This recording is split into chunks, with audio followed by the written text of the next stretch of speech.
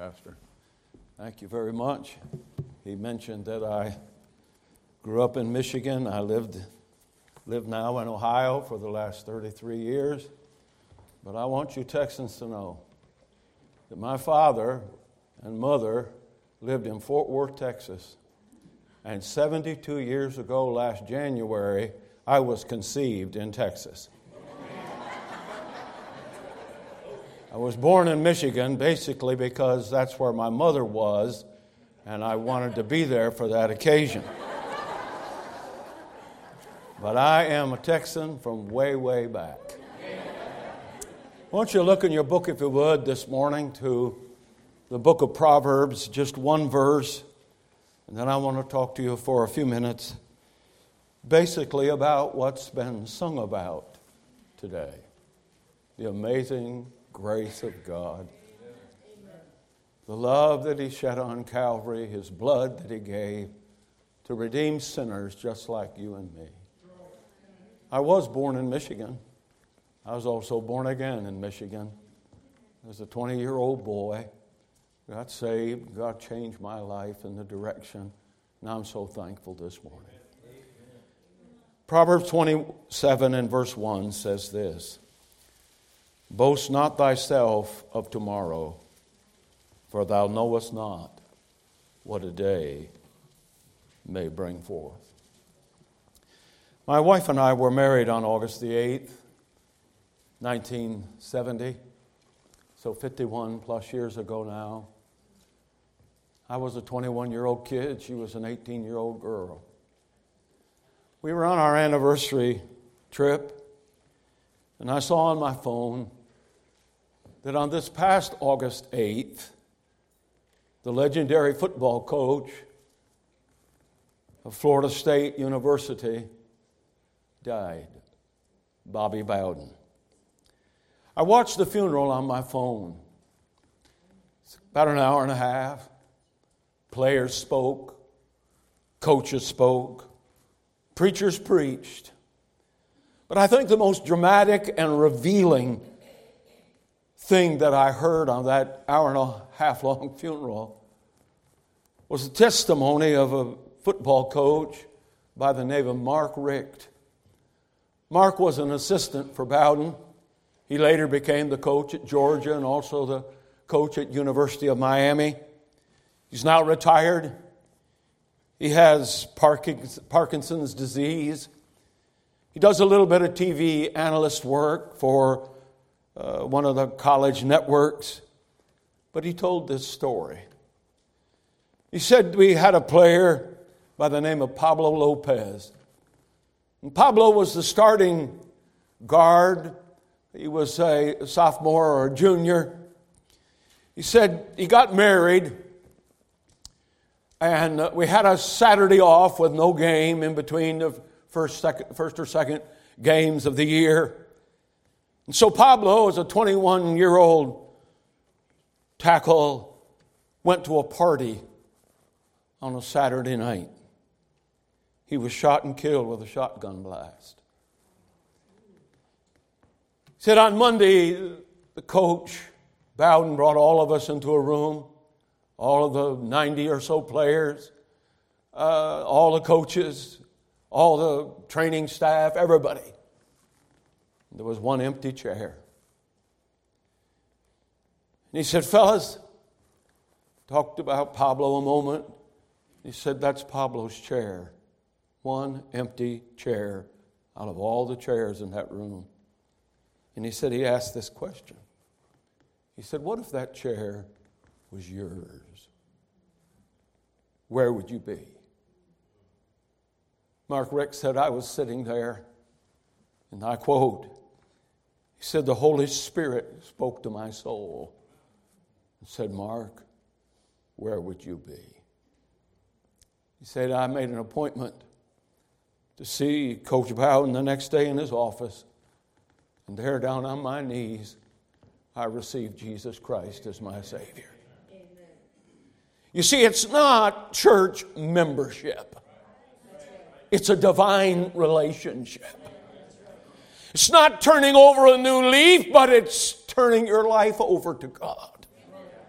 It's not doing good deeds, but it's letting God's goodness be manifest in your life. It's not trusting yourself, but trusting Jesus Christ. You've no guarantee of tomorrow, neither do I. There's no promise of even another hour.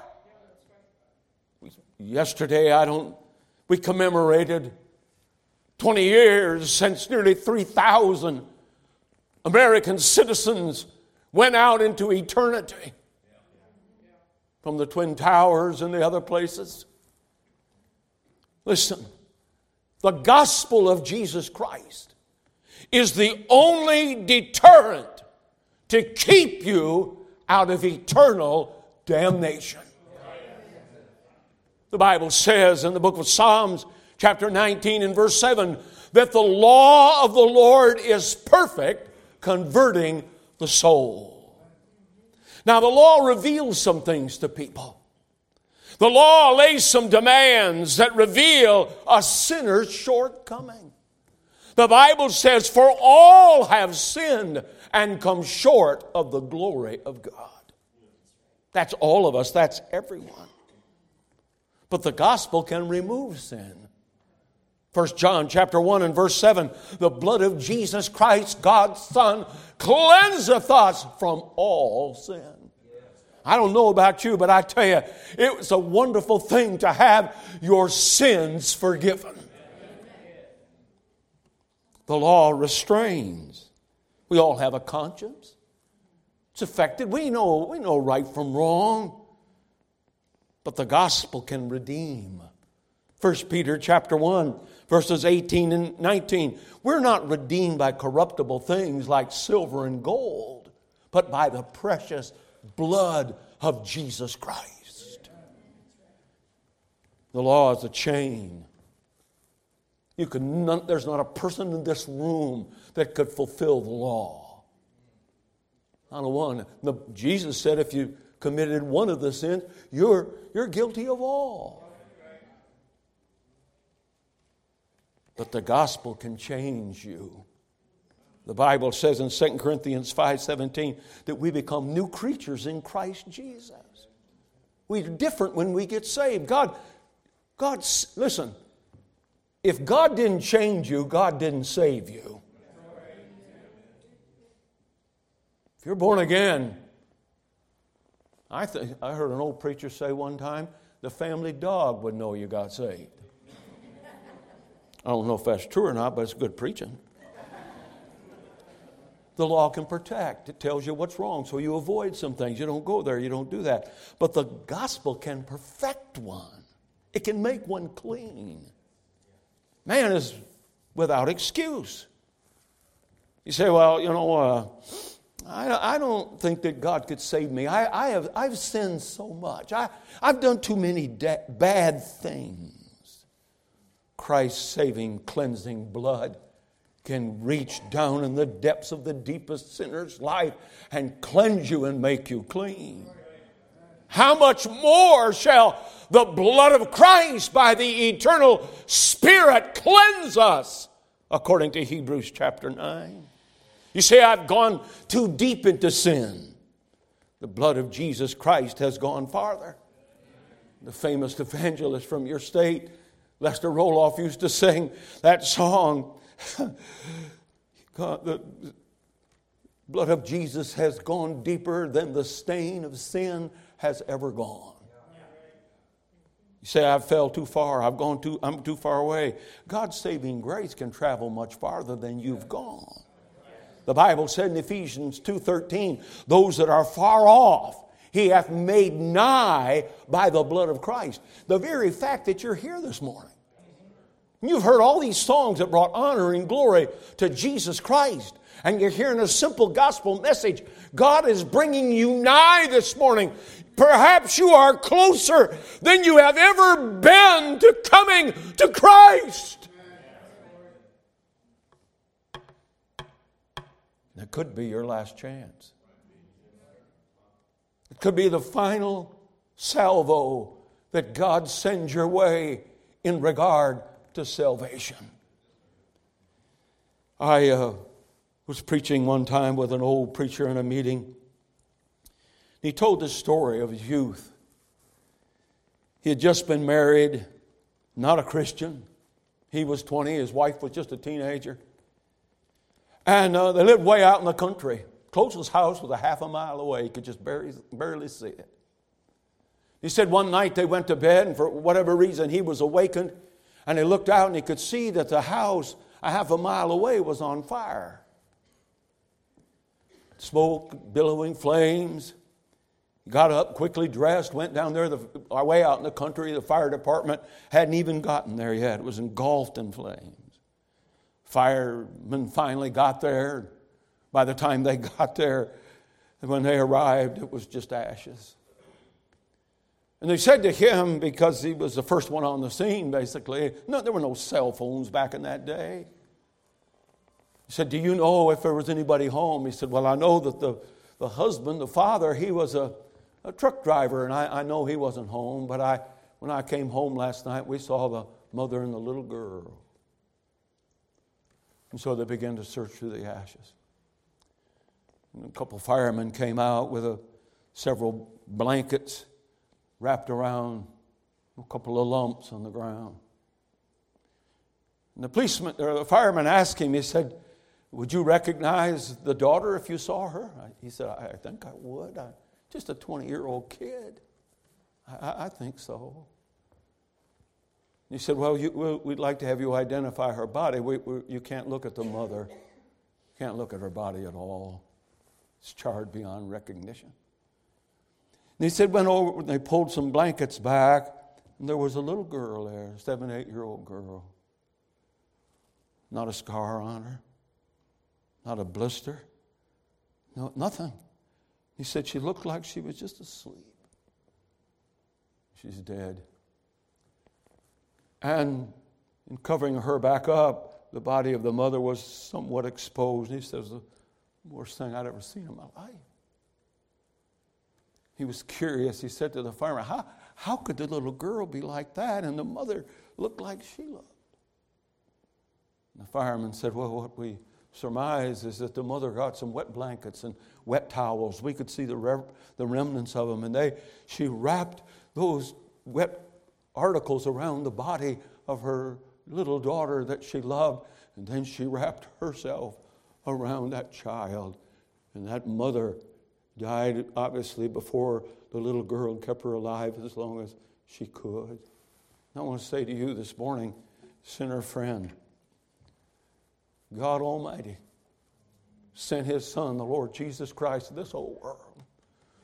Wrap His loving arms around sinners and protect you from this flame. You say, I don't believe in hell. You may not believe in hell, but that doesn't change the temperature 1 degree. That doesn't put one flame out. Hell is a real place. Amen.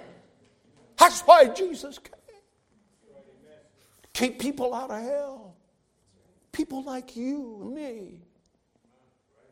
That's why this church sits here on this property. As a beacon to keep people from the flames of hell. I went one time, a man's mother had died in Union, Mississippi. I flew to Jackson, rented a car, and went up to Union. We went in and saw the body of his mother, and we went over to the pastor's house. I couldn't figure that out. It just didn't register with, why in the world isn't the pastor? Her pastor was a good man. I knew, why isn't he preaching? And we went over the parsonage, old country home.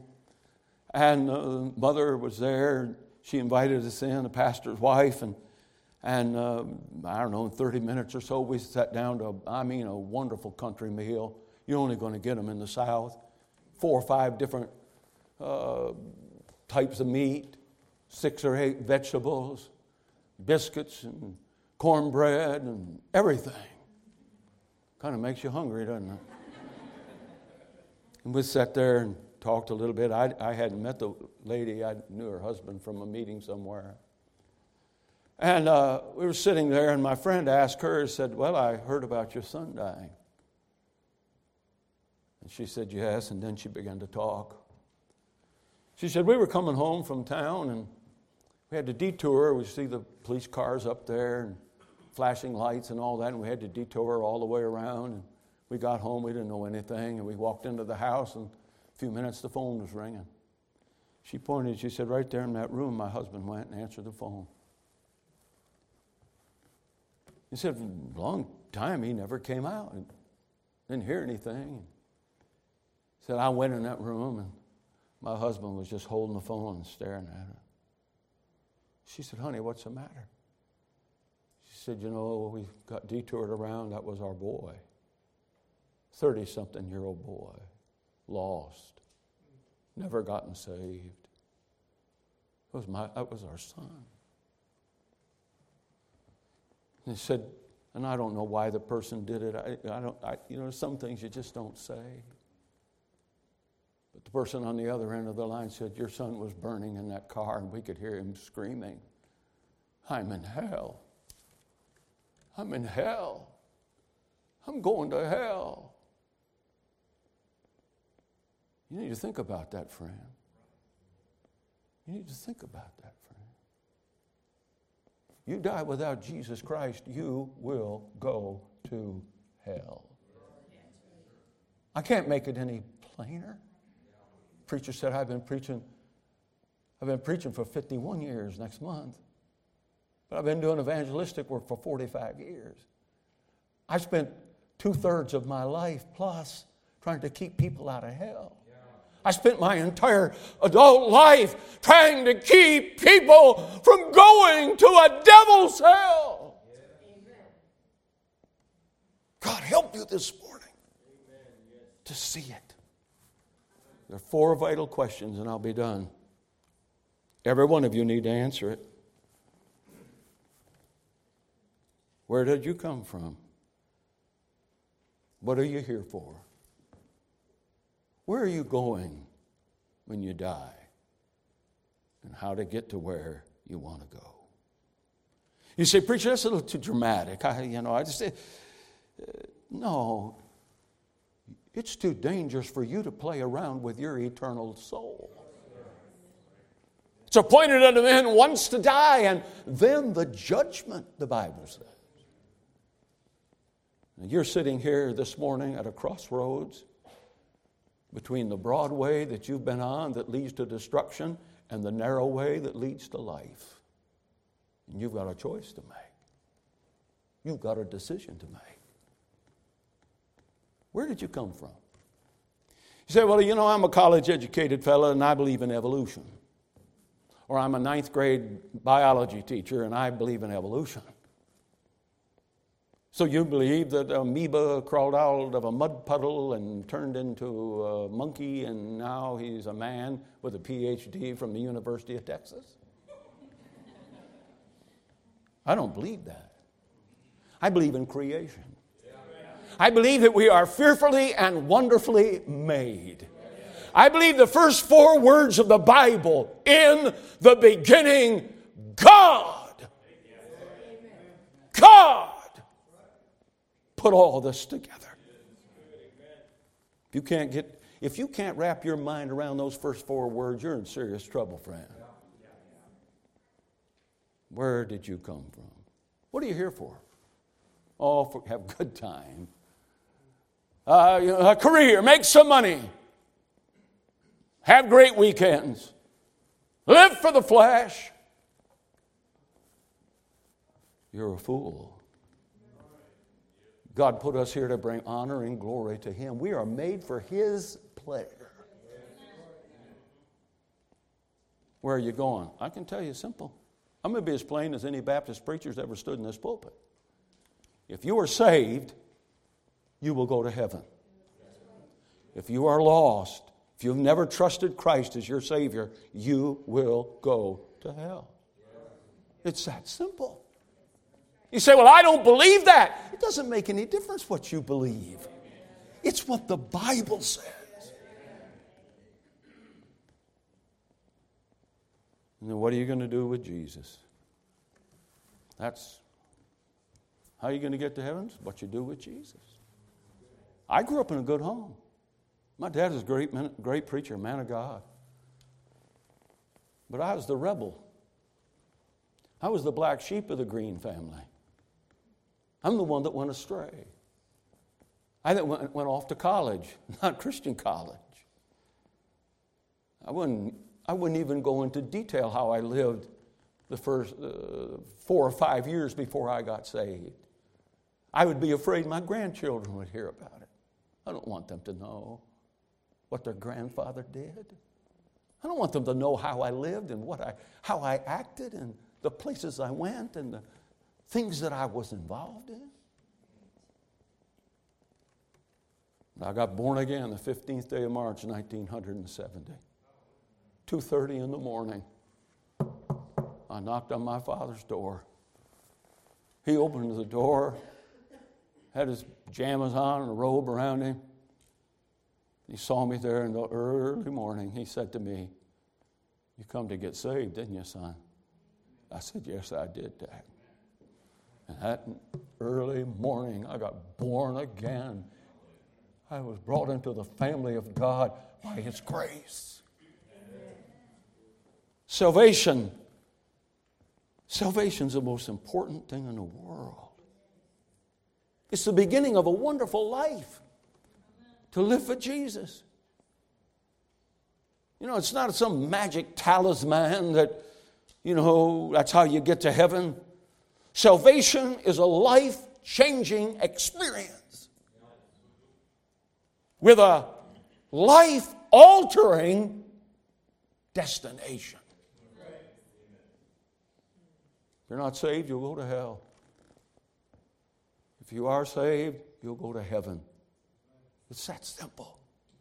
That's what it's about. That's what this day is about. That's why they have church here every Sunday. That's why they go out and pass out tracts. That's why they're involved in world missions. 1 John 5:13 says this, "These things have I written unto you that believe on the name of the Son of God, that ye may know that ye have eternal life." I know I'm saved this morning. I did what God said to do, to get saved. If you're not saved today, you ought to get saved. It's that simple. Now, I didn't get saved at church. I told you I got saved at the house. So I'm sure there's other people in this building that, maybe somebody led you to the Lord at work, or maybe somebody came to your house and led you to Christ, maybe in the street. You got saved at home, whatever. How, I don't know where you got saved. But how many folk in this room say, "Brother Green, I came to church one day a lost sinner," maybe to this church. "I came to church one day as a lost boy or a lost man or a lost girl or a lost young lady or a lost senior citizen. I came to church one day as a lost sinner, and I heard the gospel, and I trusted Christ as my Savior. I got born again." I can't raise my hand to that. I got saved at the house. I told you that. How many would say, "Preacher, I went to church one day lost, but I went out of that building saved"? Would you raise your hand high so I could see it? That's lots of people. Maybe bow our head and close our eyes for a moment. I would say about 2/3 of the congregation raised their hand. They came to church lost. They heard a message, maybe far better than this one. But we're in a crowd. Would your seat be empty? If the place you're sitting in right now, and by the time next Sunday rolls around, you're dead, where would you be? Where would you be? How many folk in this building this morning would say, "Brother Green, I'm not saved. I know I'm not saved, but I'd like to become a born-again Christian. I'd like to be saved. I'd like to know that my sins are forgiven and heaven's my home." Would you raise your hand high that I could see it? Across this auditorium. Would there be anybody like that? There's a lady right over here. Anybody else? "I'm not saved. I'd like to get saved." Anybody like that? Anyone else? Young or old? Teenager? Middle age? Folk like me? Senior citizens? "I'm not saved, but I like to get saved." Would you raise your hand high that I could see it? Anybody like that? Let me ask you this. Are there folk in this room this morning, you say, I'm a born-again Christian, I know I'm saved, but I know of someone else in this room that's not a Christian. I know him by name. Would you raise your hand high that I could see it? Lots of people. One of two things. Would you pray? I know you probably already prayed for them. Pray that God would save them. Pray that God would reveal the truth to them. That God would show them the seriousness of being lost.